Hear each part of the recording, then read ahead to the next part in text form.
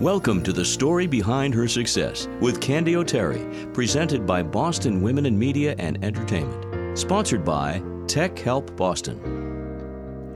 If you want to get someone's attention, just tell them a great story.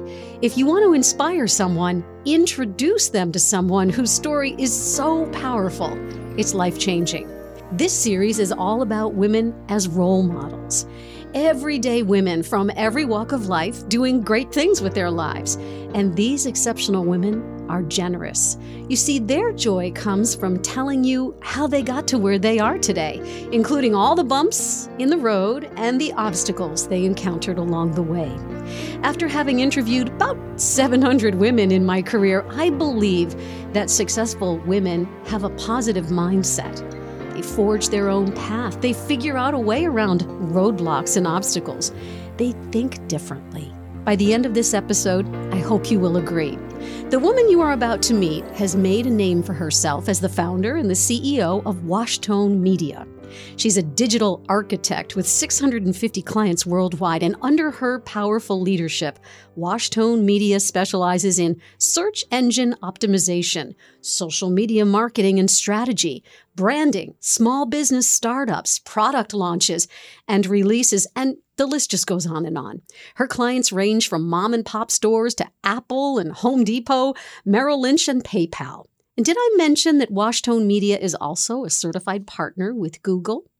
Jayme is clearly a business leader and an entrepreneur, but she's also a community leader, a mentor, a public speaker, and a trailblazer. But if you were to ask Jayme about her greatest accomplishments, I am going to guess that she will credit her fulfilling marriage and her 5 children and abiding faith for giving her the strength to survive breast cancer. There is so much to learn about Jayme Washington, and this is her story. Jayme, welcome to the show. Oh, thank you for having me, Candy. How are you today? I'm doing wonderful. So happy to be here. You know, you have a certain energy that just fills the room. As soon as I saw you, you've got this big, beautiful smile. We'll have some pictures on the website so people can see you.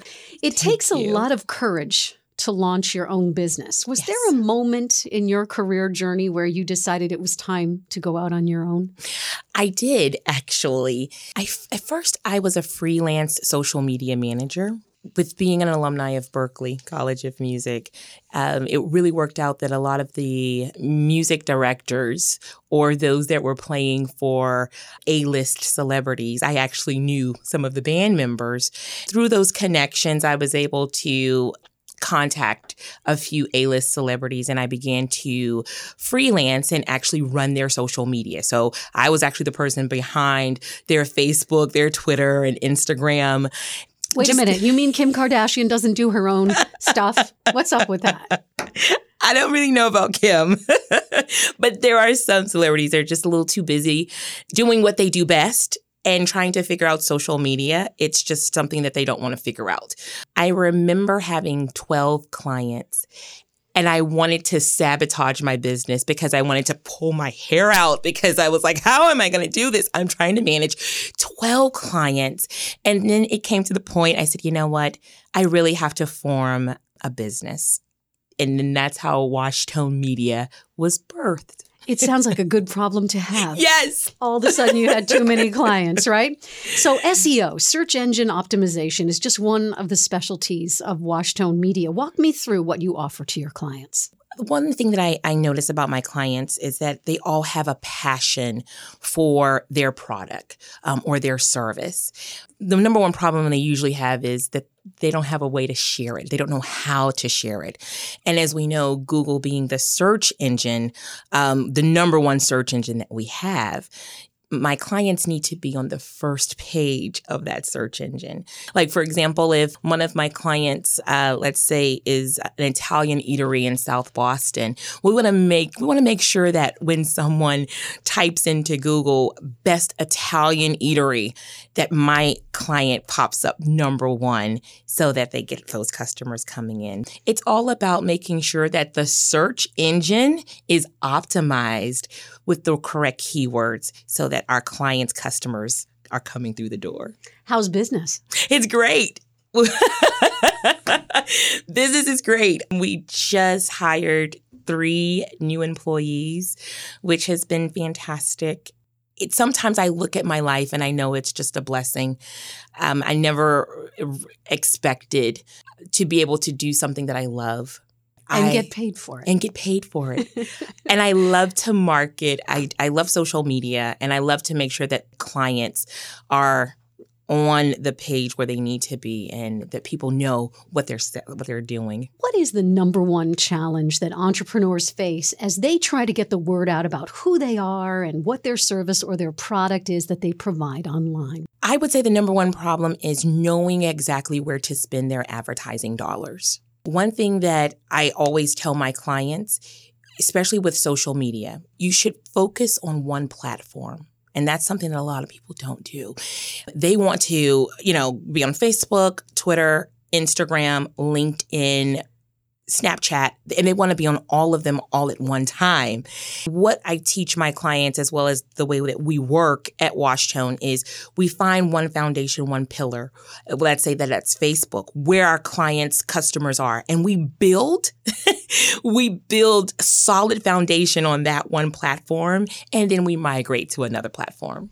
Creating your brand is key to success in any business. But what are the attributes, Jayme, of a powerful brand? I think the attributes of a powerful brand is when a brand is not afraid to pull back the curtain and show consumers and their customers what goes on behind the scenes.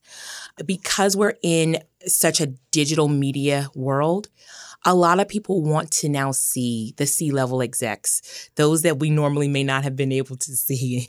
But they want to see what goes on, like Delta Airlines. They want to see what goes on in those offices. What is their day-to-day? And I think a powerful brand is one that's not afraid to pull back the curtain and show customers and consumers the everyday work life.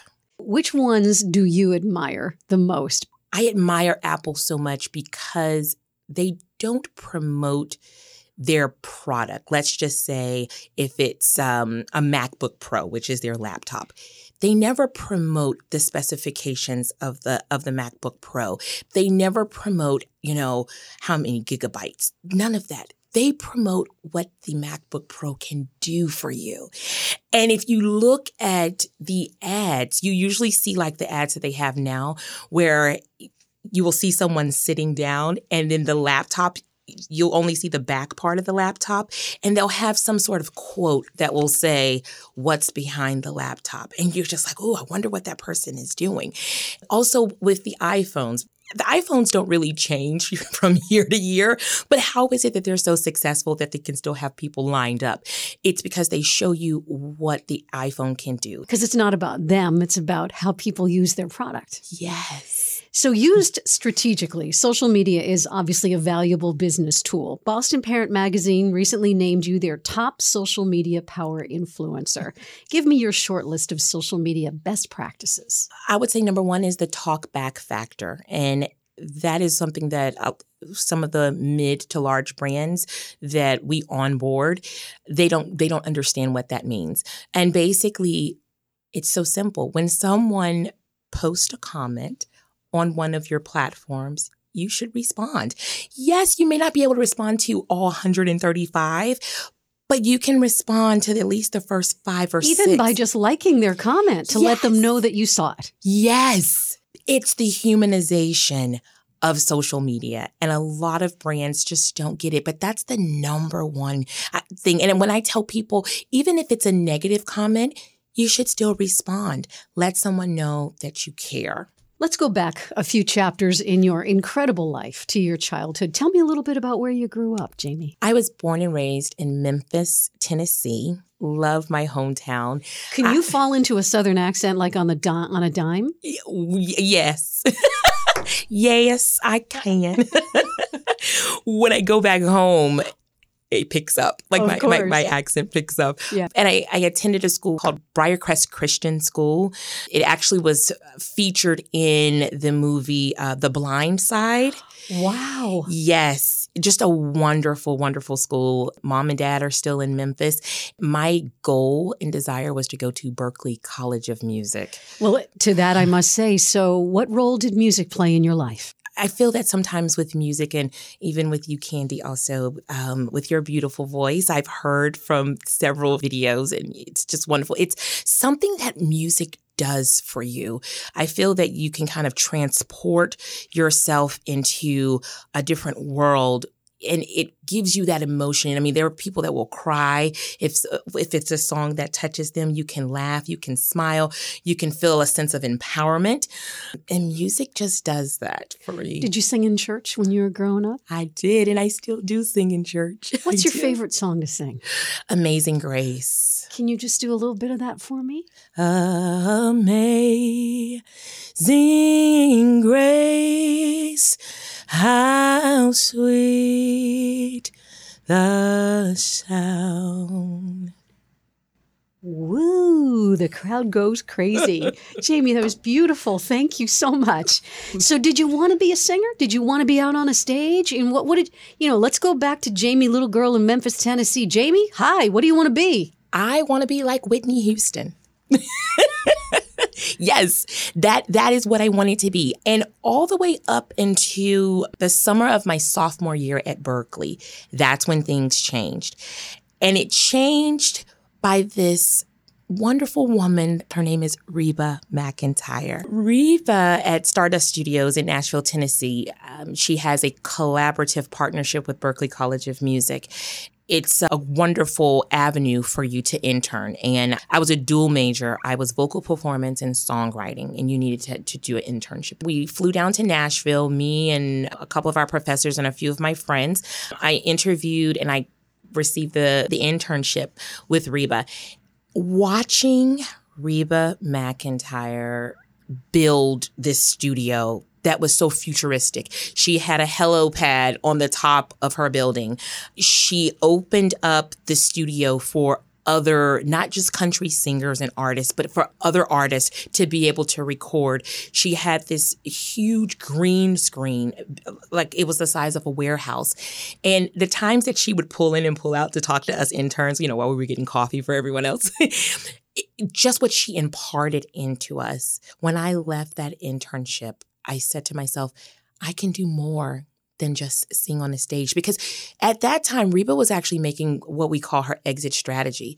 She felt that, she loved to sing, but that she was more than that. She was a businesswoman, and she still is. If you look at what she's done, right now, it's just television, movies. Yes. And my internship was in 2000. So everything that she built and was getting ready to create, it was so futuristic. I mean, people would look at her and say, why does she have a hello pad on the top of her building? She built an entire building.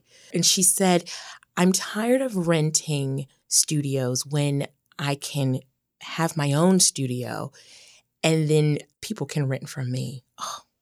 Brilliant idea. Brilliant. What did you learn from her? What did she pass on to you? Because obviously Reba McEntire was a role model. Yes. I believe that she passed on to me that I could be more than just a singer, that I could still love music, that it was so many different avenues in the music industry that I had never even considered. I left there so inspired, and she's a little petite woman, and she's got this beautiful smile. When she had boardroom strategy meetings, we actually were allowed to sit there. But just to see the way she negotiated deals, and I just said, my goodness, I want to be a businesswoman. So you go back to Boston and your life changes after this internship. I changed my major to professional music because when you change it to professional music, you're actually able to take more courses to the music business. And that wasn't in my dual major. And where did you go from there? Interestingly enough, I had planned to go back to Nashville, Tennessee. I was actually offered a position to work as a secretary, receptionist type at Reba McEntire's studios. But then my college sweetheart decided to propose, the love of my life, Brian. He decided to propose. I accepted. He's born and raised in Boston. And that's how the story changed, yes. Right? Love is a powerful thing, isn't yes. it? 5 children. Yes. What is it like in your house? It's so fun. I have the fun house. My nieces and nephews, they love to come to my house. My children's friends from school, they love to come to my house. It's the Washington house is the fun house. It can be some kind of like organized chaos at times, especially like this morning, getting everyone up, ready to go to school, making sure everyone had their breakfast, making sure that lunches, I still fix lunches, and making sure that everyone's lunch is properly prepared, and trying to get out of the door in time. And to balance a pretty busy life. And I say the word balance, and I feel like I'm gone back to the 90s, because let's face it, there is no such thing as balance. No, it's not. Because we just can't do it all. I'm sorry, but we just can't. And things do fall apart. Yes. And it has to do with resiliency more so than balance. At least that's what I think these days. How many years have you been married? 17. What's the key to a happy marriage? Love conquers all.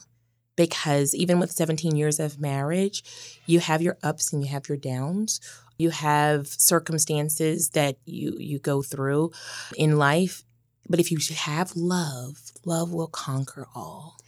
Well, speaking of hard experiences in life, Yes. Can we talk a little bit about your breast cancer journey? Yes. Please support our sponsors. They make this show possible. More than 30,000 families and businesses have trusted TechHelpBoston.com since the year 2000. Dave Almazian, president of Tech Help Boston, with the reasons why. We like to establish a relationship with our customers, and the best way to do that is see them in their natural setting, so to speak, and that's in their home. We come to you, we work with you on your equipment in a setting that's comfortable for you, and also we can test better that way, because if you have a printing problem or whatever, and we bring it to a shop, it may work great in the shop, but it might not work in your home. So this way we know for sure everything is working the way that it should. TechHelpBoston.com. Their experts will come to your home or office to fix your computer same day, next day, and weekends too. Visit TechHelpBoston.com. That's TechHelpBoston.com. Let's start with your diagnosis. Okay. What was your reaction? I actually went to the doctor just for a checkup. And while I was there, my PCP, Dr. Amy Shipp, who had been my PCP since I was a teenager, she said to me, "You are scheduled for your annual physical with me in September, but I know you get busy with Brian and the kids. Why don't I just give you your physical now? And this is in July." And I said, "Sure." So as she began to go through the physical, she noticed what we thought was a cyst. And she said, "Well, I'm not too concerned because you're 36. You don't have any history of breast cancer, but I want to get it checked out just in case."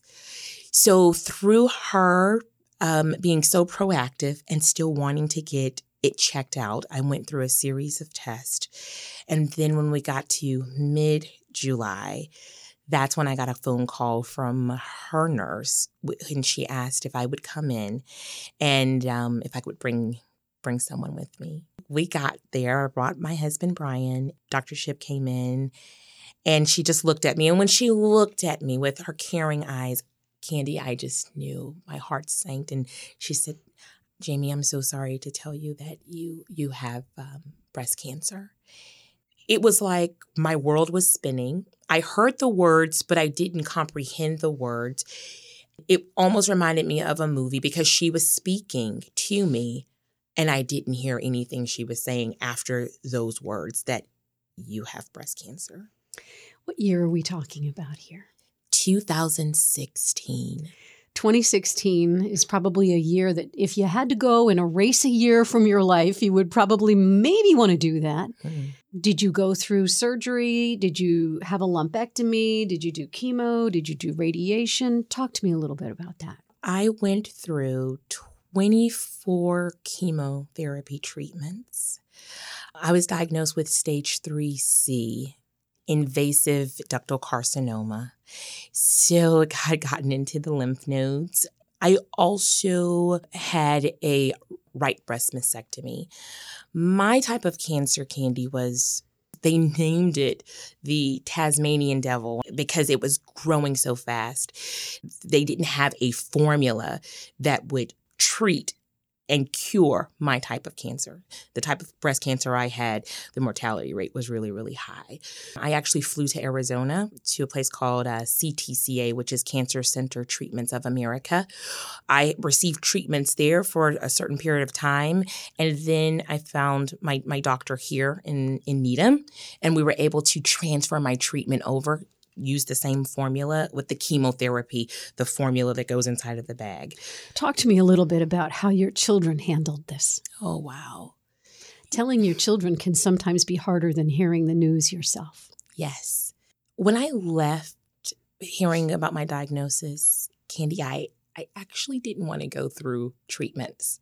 I thought about my children because when they shared what life was going to be like, it's going to be really hard. We don't know if you're going to survive. We're going to do our best, but we don't make promises. And you have the words they kept saying, you have a bad type of cancer. And I'm thinking, cancer is bad all the way around, but they're like, oh no, but you have a bad type. And I'm like looking at my children, and then I'm thinking I won't see them graduate from high school. I won't see them get married. They had told me that you probably have about 6 to 12 months. So now I'm thinking, okay, this is 2016. So 2017, I won't even be here to see them.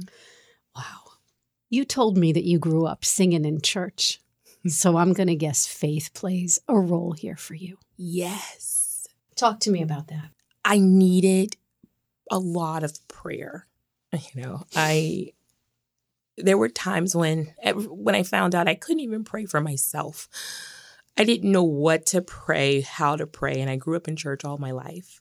A few of the first few phone calls that my husband and I made, first was to our pastor.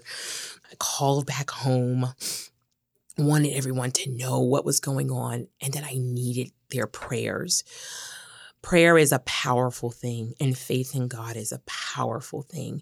And I had to go deep inside of my soul and pull all of the word and all of the stories that I had heard of God being a healer. I had to pull that all out and hold on to my faith like never before. I mean, Candy, there were some times even through the treatment that I couldn't take care of my children. I couldn't even take care of myself. And that was tough for me. But I thank God for prayer and faith in Him. I've interviewed so many breast cancer survivors, and one of the things that they tell me is that breast cancer changes you from the inside out. How did it change you? It does change you. You appreciate life so much more. Just another day, even if it's a sunny day, if it's a rainy day, if it's a day with 12 inches of snow. You're still here. You're still here. And another thing that it changes from the inside, things that used to bother you, they don't bother you anymore. And situations that occur even after breast cancer, because you're still living. There's still life things that happen and you have to make choices. And sometimes those choices are tough. But when you can weigh, okay, I went through cancer, and weigh whatever that circumstance is, it never amounts to the amount of energy that you had to pull through in order to be a survivor. I've been to so many funerals in the last 12 months of friends that you become friends with, those that you have treatments with. And you can sometimes have a sense of guilt. Survivor guilt. Yes. Why me and not them? Yes. And you hug their loved ones and you have that guilt. Why me, not them? If you could reach out and offer a woman who has just heard the words, you have breast cancer, some piece of advice, what would that be? I would first reach out to her to find out what on her plate I could take off. Whether it's laundry duty, I would take care of that. If it's groceries, if it's meals, whatever is on her plate that's day to day, that I could take that off of her plate so that she could just focus on herself and getting well. You speak about tasks like that. And I know you've been honored by the Ellie Fund, and I'm such a fan of the Ellie Fund. Yes. That's exactly what they do, isn't it? It is. Show up with the meal that you can't cook, do the laundry you're too exhausted to even deal with. And that's one of the things that helped me with actually deciding to go through with chemotherapy, because I didn't want to do any of that. I was thinking, I have my kids. How are they going to get to school? Who's going to fix home cooked meals? Who's going to do the grocery? Who's going to do the laundry? Who's going to do all of these things? And the Ellie Fund showed up right on time, and they took those things off of our plates, which was such a blessing. We learn from our mistakes in our lives. Have you made any big ones, and what has the lesson been for you? I've had a failed business before Washington Media became the success that it is. And I think what I've learned is I wish I would have picked up the pieces sooner rather than later. With your success, and many people that I've spoken with, as I'm sure if you have as well, is that a failure is not the end all. A failure is just sometimes feedback. What did I do wrong, and how can I do it better? And that leads me to my next question. Obstacles can be hard to overcome for all of us. When an obstacle is in your path, how do you get around it? I first take a step back and figure out, what is this obstacle trying to teach me? Is this an obstacle that I've seen before? Am I going around this mountain over and over again? How do I not only conquer this obstacle, but make sure that I never see it again? And that's when we go into annihilation. How can I annihilate this obstacle? I don't want to see it anymore, ever again, in business or personal. What do you wish you knew when you first got started in business? I'm thinking about this young, beautiful African-American woman who graduates from Berkeley with a professional music degree and marries the man she loves. Let's go back to that period in time. What would you tell her? I wish I could tell her that everything is going to be all right. My personality, I am a strategist. Like you had mentioned, a digital architect. I strategize. Even when we're building out content for our clients, we build out, 2 to 3 weeks in advance. When I graduated, I didn't know what was next, and it scared me so much. It's hard for me, my personality, to just step out on faith, and you just don't know where you're going. Right. But to be able to maybe whisper in that Jayme at 20 years old, it's going to be okay. Your life has been so rich with so much vibrancy, so many experiences, some very difficult, but as you said, there's always a lesson there. What are you most proud of? I'm most proud of my children, giving birth to 5 amazing children, and they're all different in so many ways, but they're also now growing up in their own right. And I love that when I get to go in various different places and they say, "Oh, Mrs. Washington, your children are so well behaved and they're so sweet." I'm proud of that. Even with going through chemo, Candy, my girls would notice, Victoria and Sabrina, my oldest 2, would notice that some patients never had someone that would sit with them. So they would go and say, "Would you like something to drink? Can I bring you some graham crackers?" And they became these little helpers. And I didn't have to tell them to do it. It was already inside of them. You must have done something right. I hope so. Success means many things to many people. I read somewhere that you try to leave a trail of success wherever you go.